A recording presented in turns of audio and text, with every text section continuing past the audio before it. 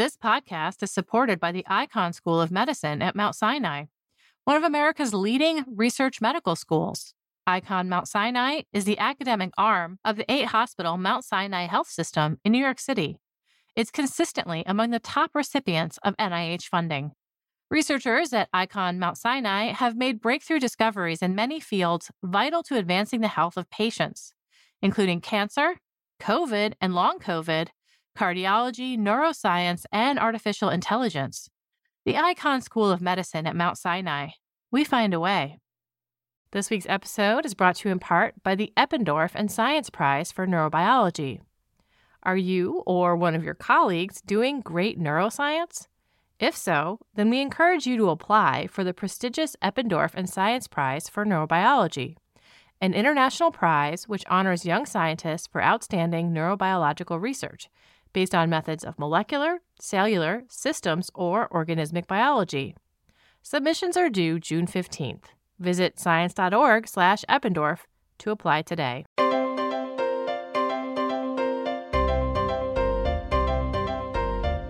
Welcome to the Science Podcast for April 18th, 2014. I'm Sarah Crespi. In this week's show, we hear about the first observation of a self-lensing binary star system. And Nadia Whitehead is here to give us a roundup of stories from our daily news site. Support for the Science Podcast is provided by AAAS, the American Association for the Advancement of Science. AAAS, the Science Society, at www.aaas.org.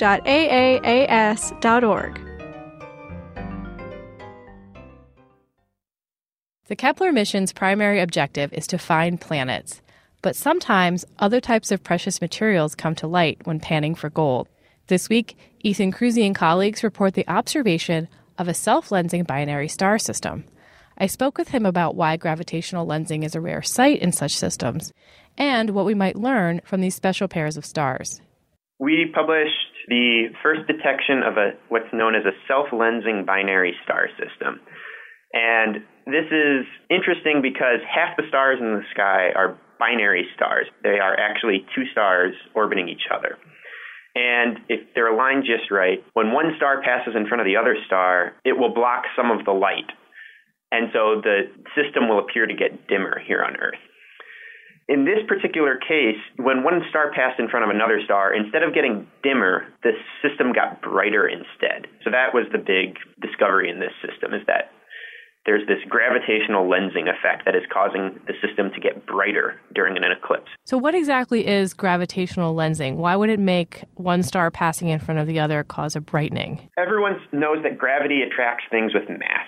So the sun attracts the Earth, that keeps it in orbit. We stay on the Earth because of the gravity.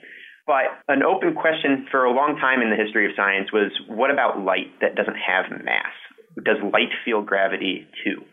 And Einstein actually was the one who predicted with his theory of relativity that light, even though it doesn't have mass, should be bent by gravity as well.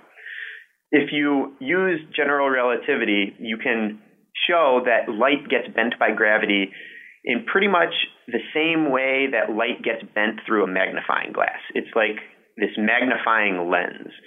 And so if you have enough gravity, a very compact, very massive object that has a strong gravitational field, it can actually bend light around itself. And so this effect can actually cause things behind the star to appear brighter. And so that's what we have in this case, where you have a very compact, strong gravitational star that bends the light from the other star that's orbiting it around it and makes the system appear brighter instead of dimmer. Very cool. Yeah, I was kind of wondering about, these are two objects that emit light. So, why wouldn't it be additive? Why is it dimming when one is behind the other? But I guess it makes sense that it's still a physical object that's blocking the other one. Right. Normally, you have two objects that emit light, and in normal circumstances don't block each other's light, so you see the sum of the two bodies emitting their light. But when one passes in front of the other, you essentially have a shadow, just like when something passes in front of the sun, you see a shadow here on Earth. And so it gets temporarily dimmer when one object passes in front of the other. But in this case, because the gravitational lensing, the magnification, is stronger than that shadow effect, you actually see the system get brighter. Right. So this idea of a self-lensing binary star system has been around for a while. Why has it taken so long to actually observe one? Well, to be clear, gravitational lensing has been seen in other types of systems. I don't know if that has been emphasized, but galaxies and other stars that are not connected to themselves have been seen to gravitationally lens other objects. But this is the first time where two objects orbiting each other are gravitationally lensing one another. And the reason it took so long for this type of system to be found is that the magnification is relatively small. It's only about 0.1%. And in order to see that, you need a telescope that's able to detect changes in brightness of only 0.1% over very long time scales, because these two stars orbit each other every 88 days. And so to see this, you would have to measure that 0.1% change in brightness every 88 days. And it's taken until now with spacecraft like the Kepler telescope that have been able to monitor stars at that accuracy for that long a period of time. Does it also have something to do with the rarity, like the position of this pair with respect to our solar system? Yeah, exactly. You need these two stars to be aligned just right relative to the Earth. Their orbit has to be aligned perfectly so that one star will pass directly in front of the other. And so even though a lot of stars are in binary star systems, most of the time their alignment isn't quite perfect. And so you would never see this lensing effect. Right. So we might see them in a circle, circling around a point exactly. that we can't see. Yeah. Okay. This pair of stars was actually first flagged as a candidate exoplanet. What makes it look different than other objects, and how do they know right away that it wasn't a planet? Yeah, this star system, this binary system, has been flagged as a Kepler object of interest, which means it's a planetary candidate. Mm-hmm. And what's going on is, in this system, when the compact object goes behind the normal star, the system gets a little bit dimmer. You're losing a little bit of the light, and the lensing effect isn't relevant at that point. And so this little bit of dimming when you lose the light from one of the stars as it goes behind the other looks a lot like a planetary transit. It looks a lot like a planet passing in front of a star and blocking a little bit of light. Mm-hmm. And the Kepler team and the Kepler pipeline saw this dimming of light and labeled it as, it looks so similar to a planetary candidate that it's been labeled that way since it was found. But what we found, actually by accident, is that you also see this brightening half an orbit later, where the star gets brighter. And you would never see that with a planetary body. Right. You would never see that with a planetary body. And I was looking for other planets in the system, and instead of seeing a normal planet transit where you get a little bit dimmer every now and then, instead I saw pretty much the exact same signal. It looks exactly like a planetary transit, just upside down, which means that the star was getting brighter instead of dimmer, which was immediately a sign that something very strange was going on. How many times did you actually make this observation? Seeing as they're circling each other every 88 days, did you have to make an observation, wait half that time, make an observation? Like, is that kind of the process? So the way we were able to make this discovery is the joy of the Kepler telescope, really, is that it stared at the same stars for 4 years in a row continuously. And so you have a constant measure of the light coming out of this pair of stars, which means that we were able to watch as there were 16 times when the white dwarf passed in front and caused this gravitational lensing over the 4 years of the Kepler mission. And there were also 16 times when the white dwarf disappeared behind the sun-like star. And we were able to watch all of those happen, and by seeing the repeating event, we were able to convince ourselves that our model was right. Okay. Is there anything about this arrangement that allowed you to make unique measurements? The system is composed of these two stars. One is a normal star, almost identical to our sun. It's got roughly the same mass, the same temperature, the same radius as our sun. The other star is actually what's called a white dwarf. It's a dead star. It's the leftover core of a star that has used up all its nuclear fuel and died. So because you see this gravitational lensing effect, you can actually measure the mass of the white dwarf, which is not always true. And we were able to figure out that this particular one has a mass of about 60% of the mass of our sun, but it's so small, it's only about the size of the Earth. Oh. And that's why its gravity is so strong, is you have something the size of the Earth that has the mass of 60% of our sun. How about follow-up observations? Is there more to learn from these stars? Of course.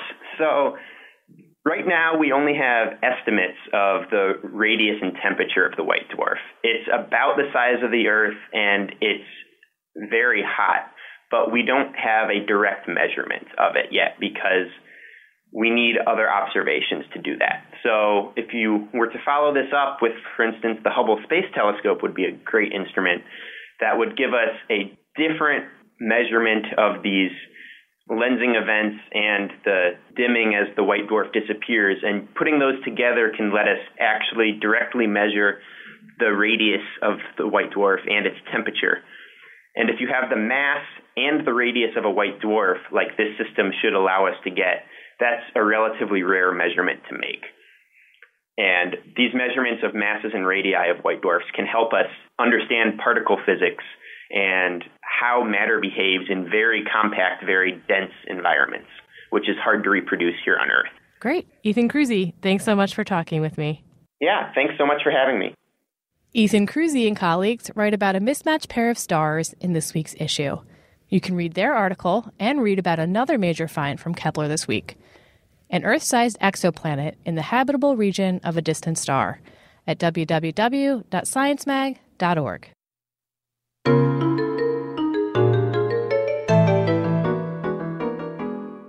Finally today, Nadia Whitehead, intern for our daily news site, is here to talk about some recent stories. I'm Sarah Crespi. First up, we have a story on the power of pee, getting things up into space. People, fuel, water is incredibly expensive, both in terms of energy and financial cost. And humans, being mainly water, tend to have pretty heavy water demands.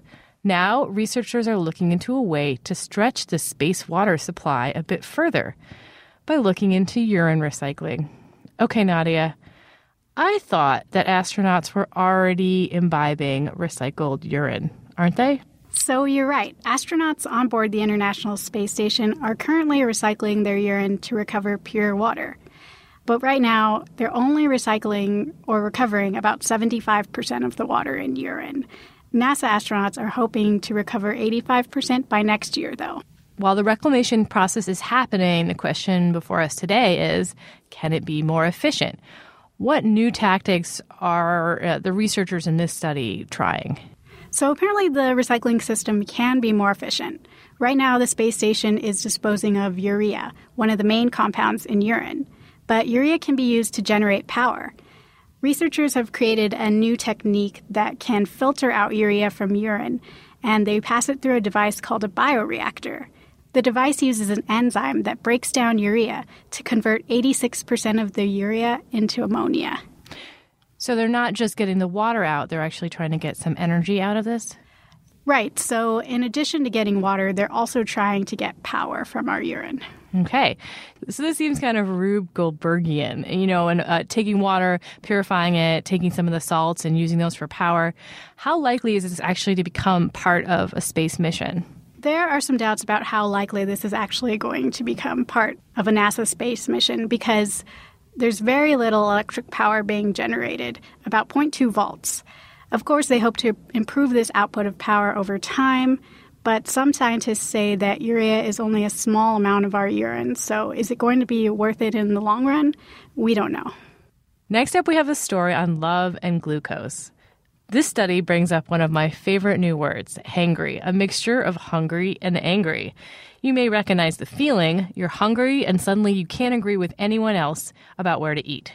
And now there may be some science to back up this gut feeling. Okay, so before this study, Nadia, what do we know about the relationship between eating and agreeableness? Well, I already knew that I get angry when I don't eat.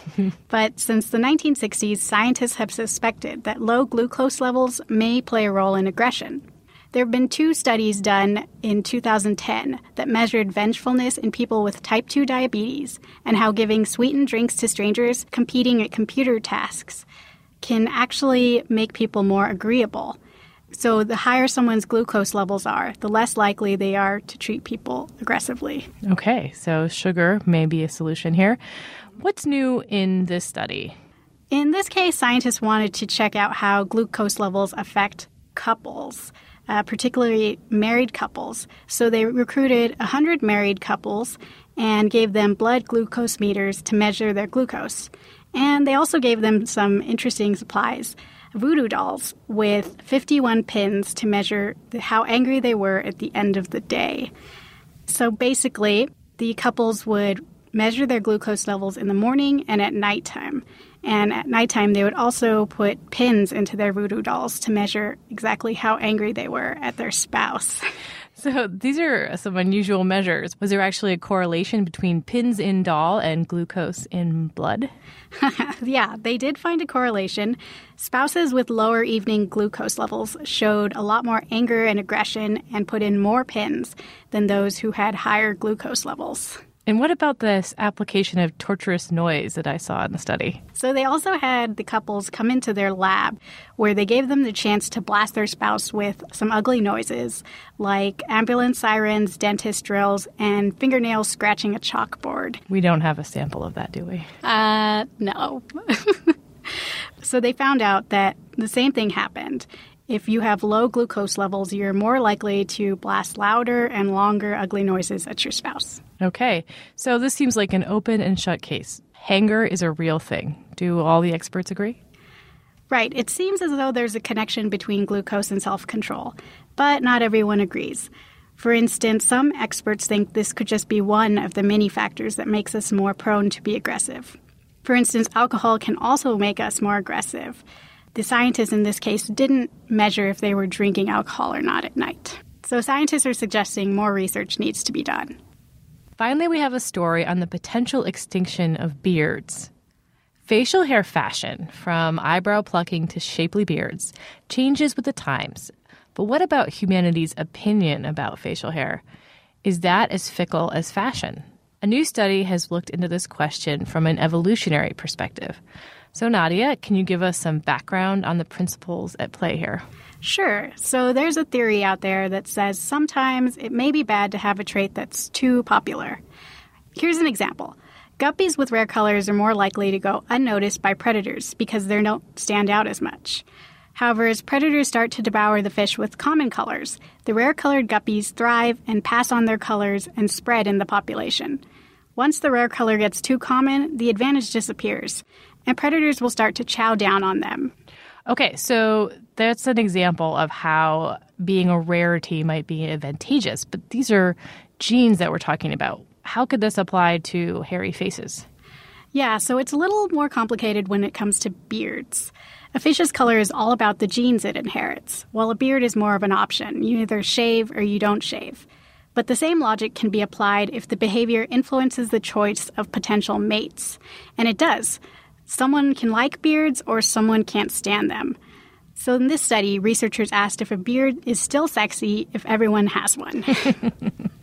So for the investigation, did the researchers just randomly apply beards to different people? No, so they actually recruited men to grow them. Over time, they took images of the men during different periods of growth. They took images when they were clean-shaven, when there was a light stubble, heavy stubble, and then a full-out beard. They then showed the images to men and women in sets and asked them to rate how attractive they were. But there was a catch. The frequency of beardness in each set of photos varied. While some sets had pictures of men that were mostly clean-shaven, others saw sets that were mostly of men with beards. So they were controlling rarity in these samples. Sometimes someone would see a bunch of clean-shaven people and then maybe one bearded fellow. What was the result? Is a rare beard more beautiful? Yep, it sure is. It looks like when facial hair is rare, it's about 20% more attractive. But the same thing happens for clean-shaven folks. When practically everyone has a beard, clean-shaven faces are rated more attractive. Okay, so is the takeaway here to grow a bigger, better beard, perhaps one of those fancy birdcage beards? I'm not sure that's a safe bet, but the study does show that originality is important, even when it comes to beards. So you've got to figure out the best way to stand out in your particular crowd, beard or no beard. Okay, so what else is on the site this week, Nadia? So this week we also have a story about how scientists may have observed a marmoset mourning the death of its partner. And there's also a new finding that suggests a particular gene is why women are more likely to develop Alzheimer's disease. In Insider, one of our latest stories is about how a T-Rex from Montana was just FedExed to Washington, D.C. to be put on display at the Smithsonian. So be sure to check out all these stories and more on the Science website.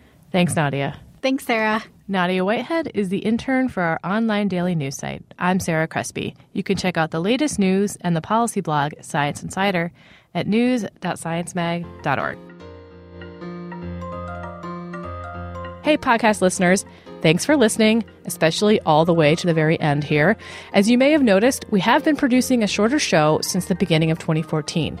Don't worry, the podcast is not going away, but we would like to hear from you now because we're looking for ways to improve the show. So email us at sciencepodcast@aaas.org. I read all the emails. Or tweet to us at Science Magazine. I read all those too.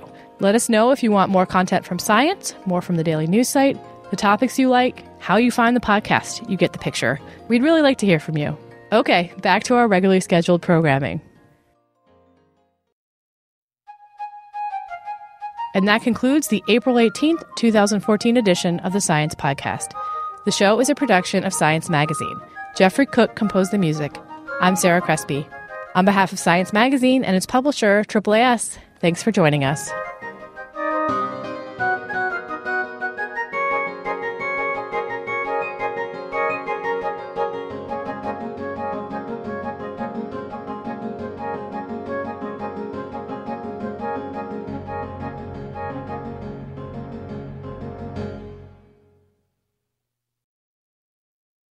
This week's episode is brought to you in part by Science Careers. Looking for some career advice? Wondering how to get ahead or how to strike a better work-life balance? Visit our site to read how others are doing it. Use our individual development plan tool, access topic-specific article collections, or search for an exciting new job. Science Careers, produced by Science and AAAS, is a free website full of resources to help get the most out of your career.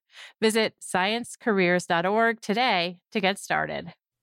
You listen to us to hear about new discoveries in science, but did you know we're a part of the American Association for the Advancement of Science? AAAS is a nonprofit publisher and a science society. When you join AAAS, you help support our mission to advance science for the benefit of all. Become a AAAS member at the silver level or above to receive a year's subscription to science and an exclusive gift. Join today by visiting AAAS.org/join. That's AAAS.org/join.